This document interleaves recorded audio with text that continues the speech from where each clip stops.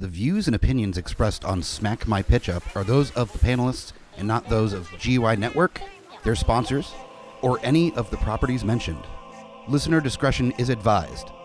This podcast is rated R for violence, language, and nudity. Well, it's a podcast, so you won't see the nudity. I just do it to make the guest uncomfortable.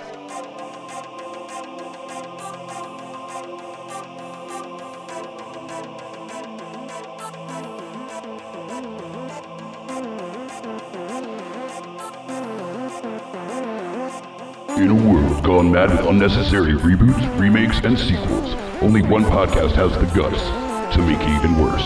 This is Smack My Pitch Up.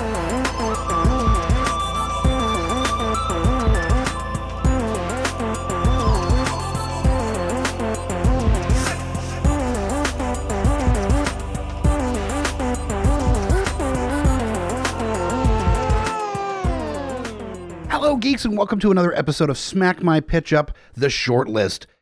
A little mini-sode that I do in order to exercise my creative demons and work on some original content and not just reboots, remakes, or reimaginings. And this time, this is kind of playing with other IP, so there is some degree of a kind of reimagining that comes along with the idea that we're working with this time around.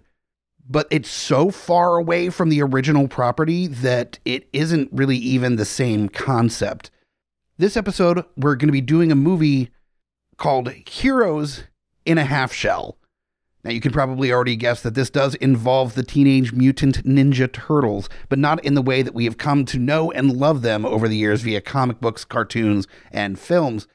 This is more of a play on the popularity of the Ninja Turtles. Now, I'm going to go ahead and just assume that this is, for the sake of my creative process here, that we actually got licensing to use the Teenage Mutant Ninja Turtles in their full glory for this film that I'm about to pitch. But if not, it's just as possible to do kind of a parody version of the Ninja Turtles where you do the, preteen mutated gecko people or something along those lines. Just whatever to be a clear homage to the Ninja Turtles without having to worry about licensing and the like. But for argument's sake, we're just going to go ahead and assume that the Ninja Turtles are on the table and able to be used for our vision. So the basic gist is I grew up in the 80s and 90s obsessed with the Teenage Mutant Ninja Turtles. I've always been a big fan. And I especially loved the 1990 live-action Ninja Turtles movie to the point where even as an adult, I have a fondness for it. And one thing I really enjoyed was watching these very intricately created animatronic faced actors interacting with human beings and kind of being mutant turtles in the real world.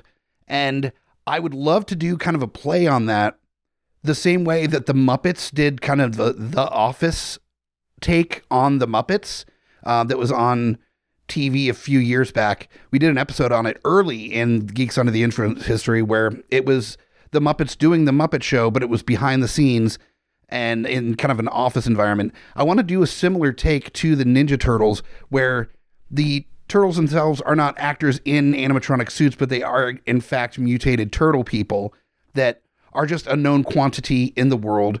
There are warthog people and weird face-brained monsters from alternate dimensions. These are all characters that do exist in the real world and people know it and aren't freaked out by seeing them walking around on the street.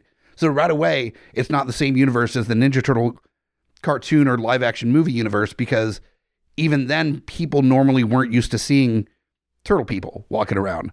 But I would love to see the Ninja Turtles after their popularity for this for kid shows and movies and inspiration for cartoons and comic books have moved on with their lives. They're kind of has-beens to a degree and just doing their thing to get by and go along in the world.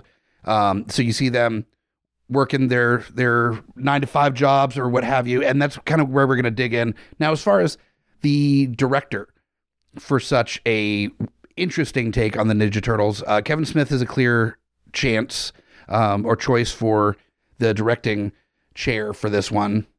Additionally, and I know that he's used a lot with Smack My Pitch Up, but James Gunn, having done a on its head superhero film already with Super, and being able to play with the absurdities of comic book characters and put them in a realistic fashion, I think would be an excellent choice for the directing chair for this movie.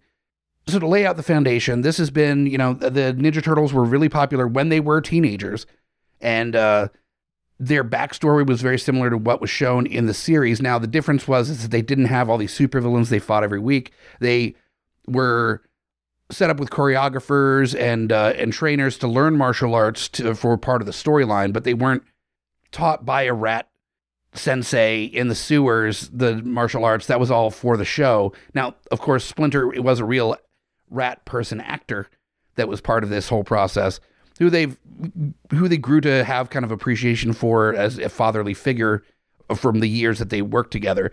But they didn't live in the sewers. They weren't these like mystical mutant creatures that saved the day in the dark, from the shadows. They were just mutant turtle people in a world where that's a normal thing. And so maybe 20 years from now, if things keep going the way they're going. And so years later, they're adults. They're in their 40s, 50s, doing their thing. They're stopped on the street sometimes, just like any kind of like celebrity that was a teen actor might be nowadays. And part of my thought process with who would play these Ninja Turtles is why not just take the actors that portrayed the Ninja Turtles in the original 90 film, and like Corey Feldman and crew, to just voice the Turtles again. You can get the same kind of animatronics, have them look very similar to their 90s teen version of themselves, with maybe just a few more wrinkles, a few more pockmarks, definitely aged a little bit. But they're turtles, so they live a really long time. So I had to come up with what all the Ninja Turtles would be doing as middle-aged. And I think kind of their personalities inform that a little bit. First off, you have Leonardo, the quote-unquote leader of the Ninja Turtles.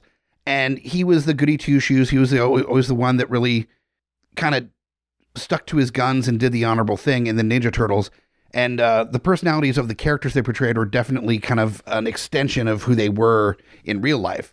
So Leonardo now has like a number of martial arts studios that kids that they come and learn martial arts from him or, his instructors, but it's his Leonardo's ninja school property that he's banking on his previous career as an actor to make a living actually teaching kids how to defend themselves.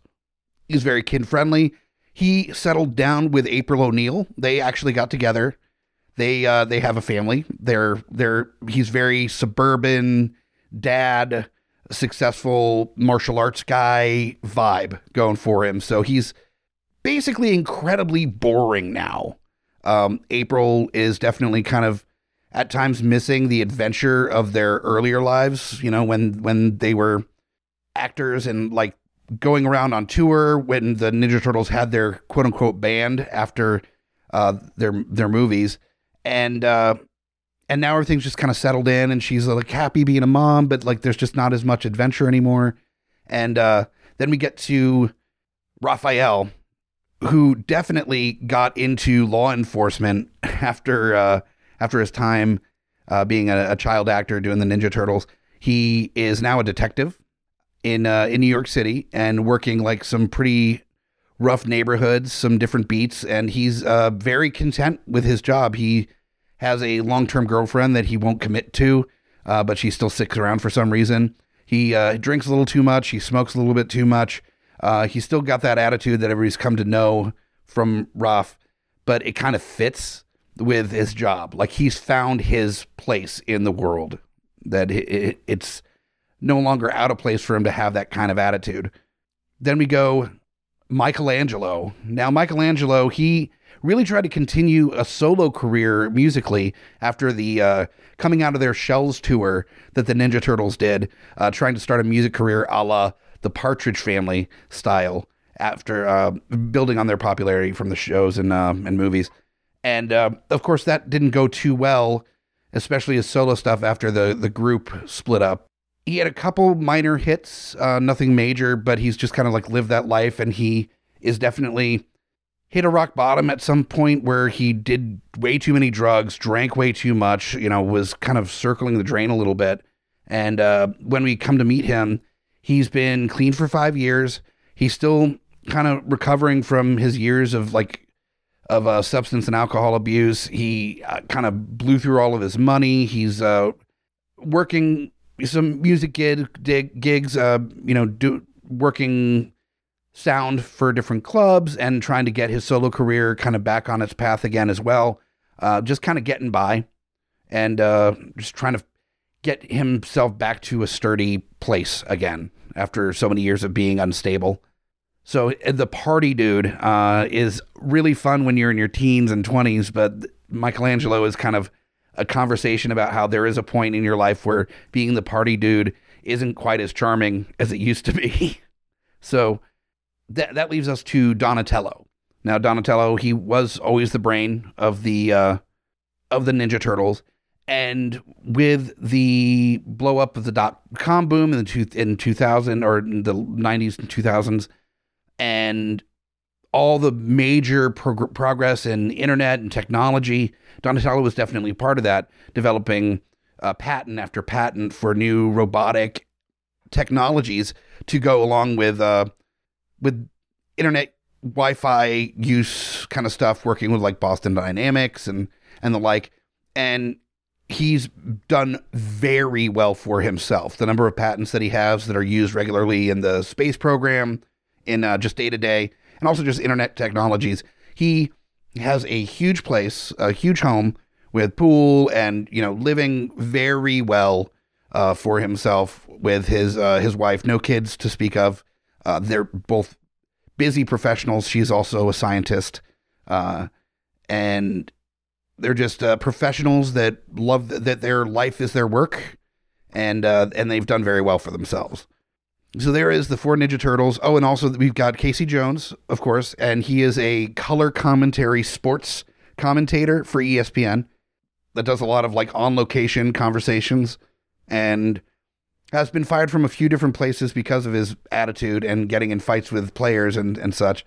But he's kind of calmed down a little bit in his years. And then the catalyst for everything kind of moving forward with the Ninja Turtles is Master Splinter. Master Splinter, of course, being much older than the Ninja Turtles. He was old when they were teenagers. He is now much older and is going through some major medical problems. We can name that condition that he needs, some pretty expensive surgery in order to possibly survive it. And that is the beginning of our story with the Ninja Turtles, that Leonardo still being involved with martial arts and kind of being the stable guy that doesn't really have a lot of excitement going on is the one that sends regular emails to all the Ninja Turtle family regularly with updates. And he's the first to hear about Splinter not having much longer to live if he doesn't get this operation. So he contacts the Ninja Turtles. He explains what's going on. They decide they need to do something to raise the money to help Master Splinter out. So they decide that they're going to get the team back together, try to do a reunion thing. They're talking about HBO Max and all these other places that have done reunions of, Fresh Prince reunions or, all these old shows that are coming back. And they're thinking about like how they can maybe do like a movie about the not so teenage Mutant Ninja Turtles now. And they're really trying to get people to be interested in it. And then there's conversations of who's going to come back to return to, and they really want to focus on the dynamic of the Turtles, the 4 of them and Master Splinter, and of course April O'Neil and Casey Jones, like the good guys basically. But the storyline isn't really including any of the bad guys. So the actors that portrayed Shredder and the alien brain monster that is, was an actor came to Earth from Planet X, I think. Krang he feels like he's been summarily dismissed. Bebop and Rocksteady are pissed off because they didn't get called for this reunion. And a lot of them are struggling. They're not getting, they're not making the money that they used to. So they're pretty pissed off that they're being kind of like shoved out of being involved with this Ninja Turtle reunion.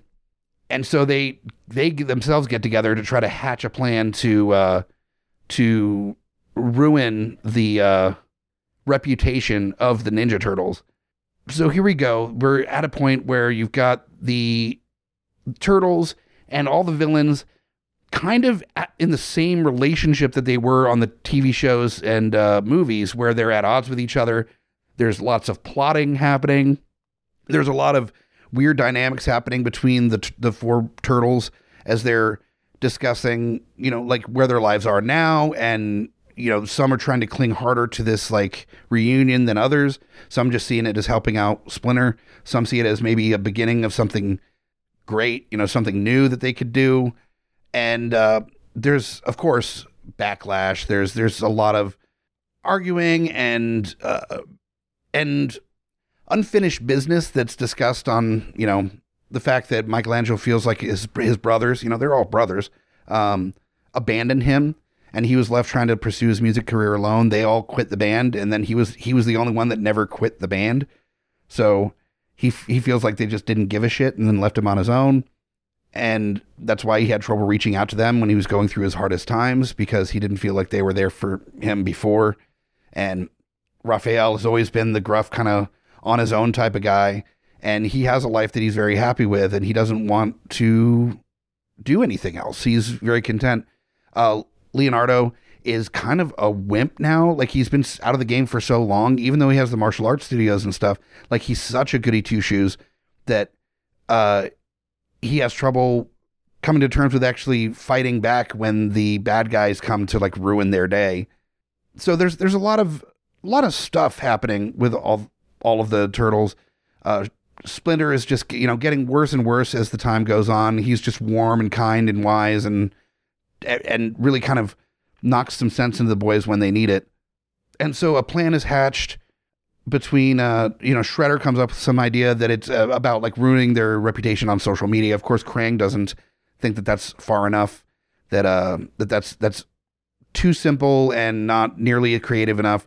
So he comes up with some other plans. He ends up getting the Bebop and Rocksteady actors, who are, mutants as well, to kidnap April, Leonardo's wife now, and use her as a means to force the Ninja Turtles to do certain things that will permanently ruin their reputation. So here we are. There's April O'Neil kidnapped by the bad guys. The Ninja Turtles have to try to figure out a way to rescue her, because they aren't even sure that April will be left unharmed if they do what Krang is like asking them to do. So they make a plan. And of course, they aren't actually Ninja Turtles. Like, they've learned martial arts, but like, besides Leonardo, who is kind of a wimp now, like doesn't want to do anything that might be illegal, none of the other guys have really been practicing their martial arts. Raphael is maybe the closest to, but he's been a detective where he hasn't had to use martial arts skills. It's not like the movies where detectives are, getting in hand-to-hand combat all the time with the suspects. He's a detective that's checking out stuff after it happened. So he's out of it.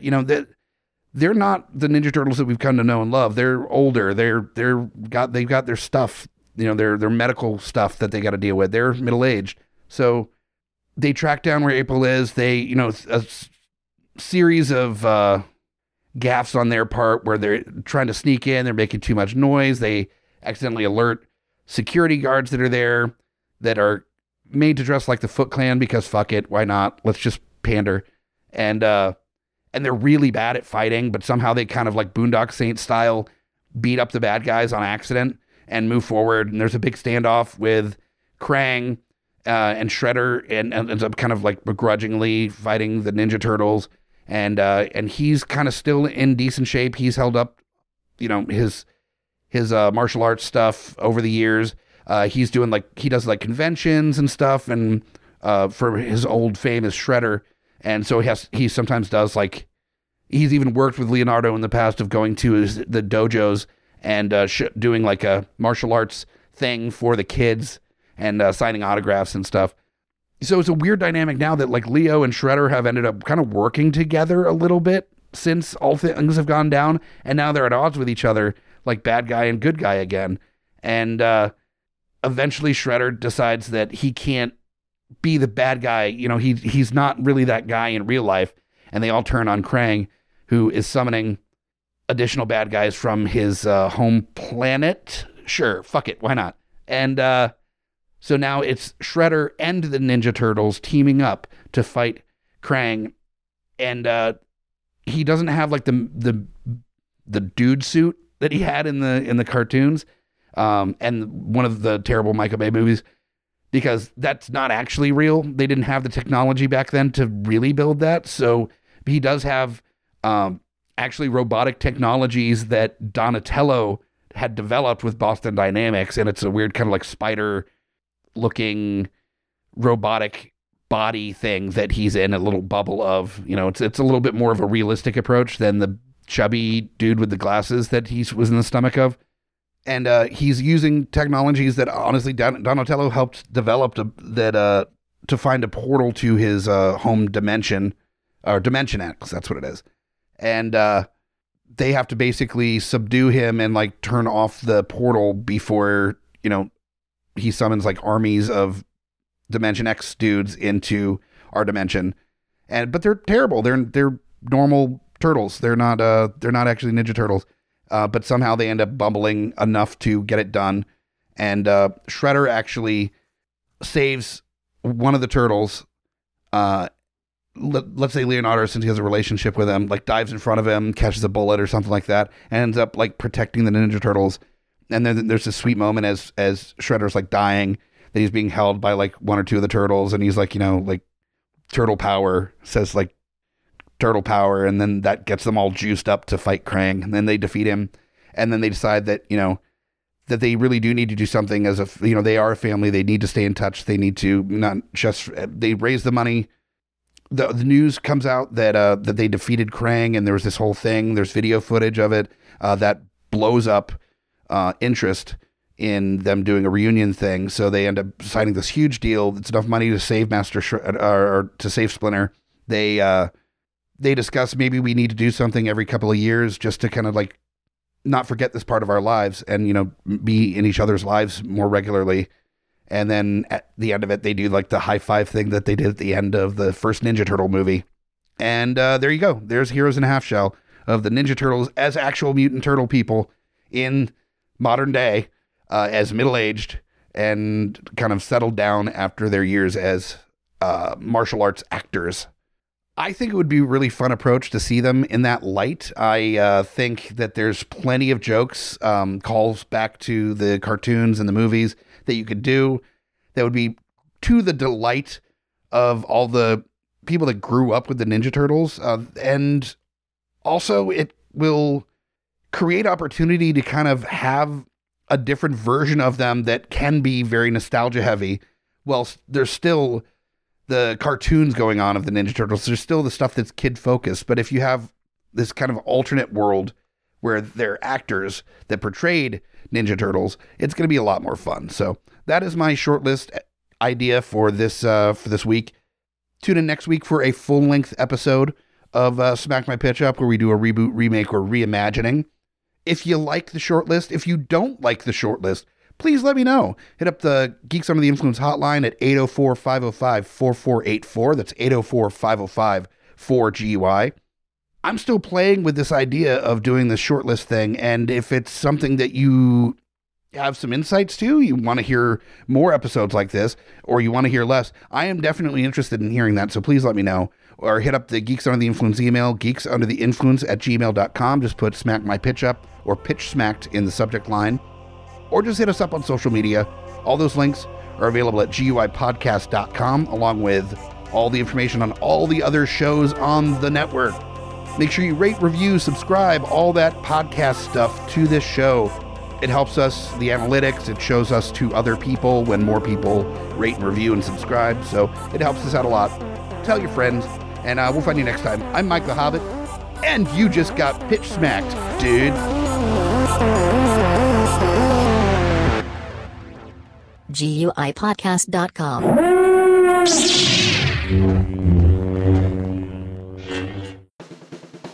My name is Amy Bogard. And I'm Mike the Hobbit. And we are the hosts of Deeply Upsetting, where we use our expertise to answer your most upsetting hypothetical quandaries, such as, what non-winged animal deserves wings? And what body part deserves a secret mouth? Which cryptid is the worst roommate? These questions and more that plague you will be answered on Deeply Upsetting, available anywhere you get your podcasts and at GUIPodcast.com. Coming straight from the mouths of madness, I'm Lowdown. I'm F.U. Hunter. Do you love horror? We fucking do. So this is a podcast dedicated to all things in cinematic horror. We're talking movies, television, composers, special effects artists. We're going to fucking cover it. So if you love horror, embrace the madness. Hey guys, Scotty Big Daddy Preston here. That's right, the Geek Father, asking you to join me here every other week with friends and family of the GUI Network as we go through all the trials and tribulations of being a geeky parent. So remember, join us or cry.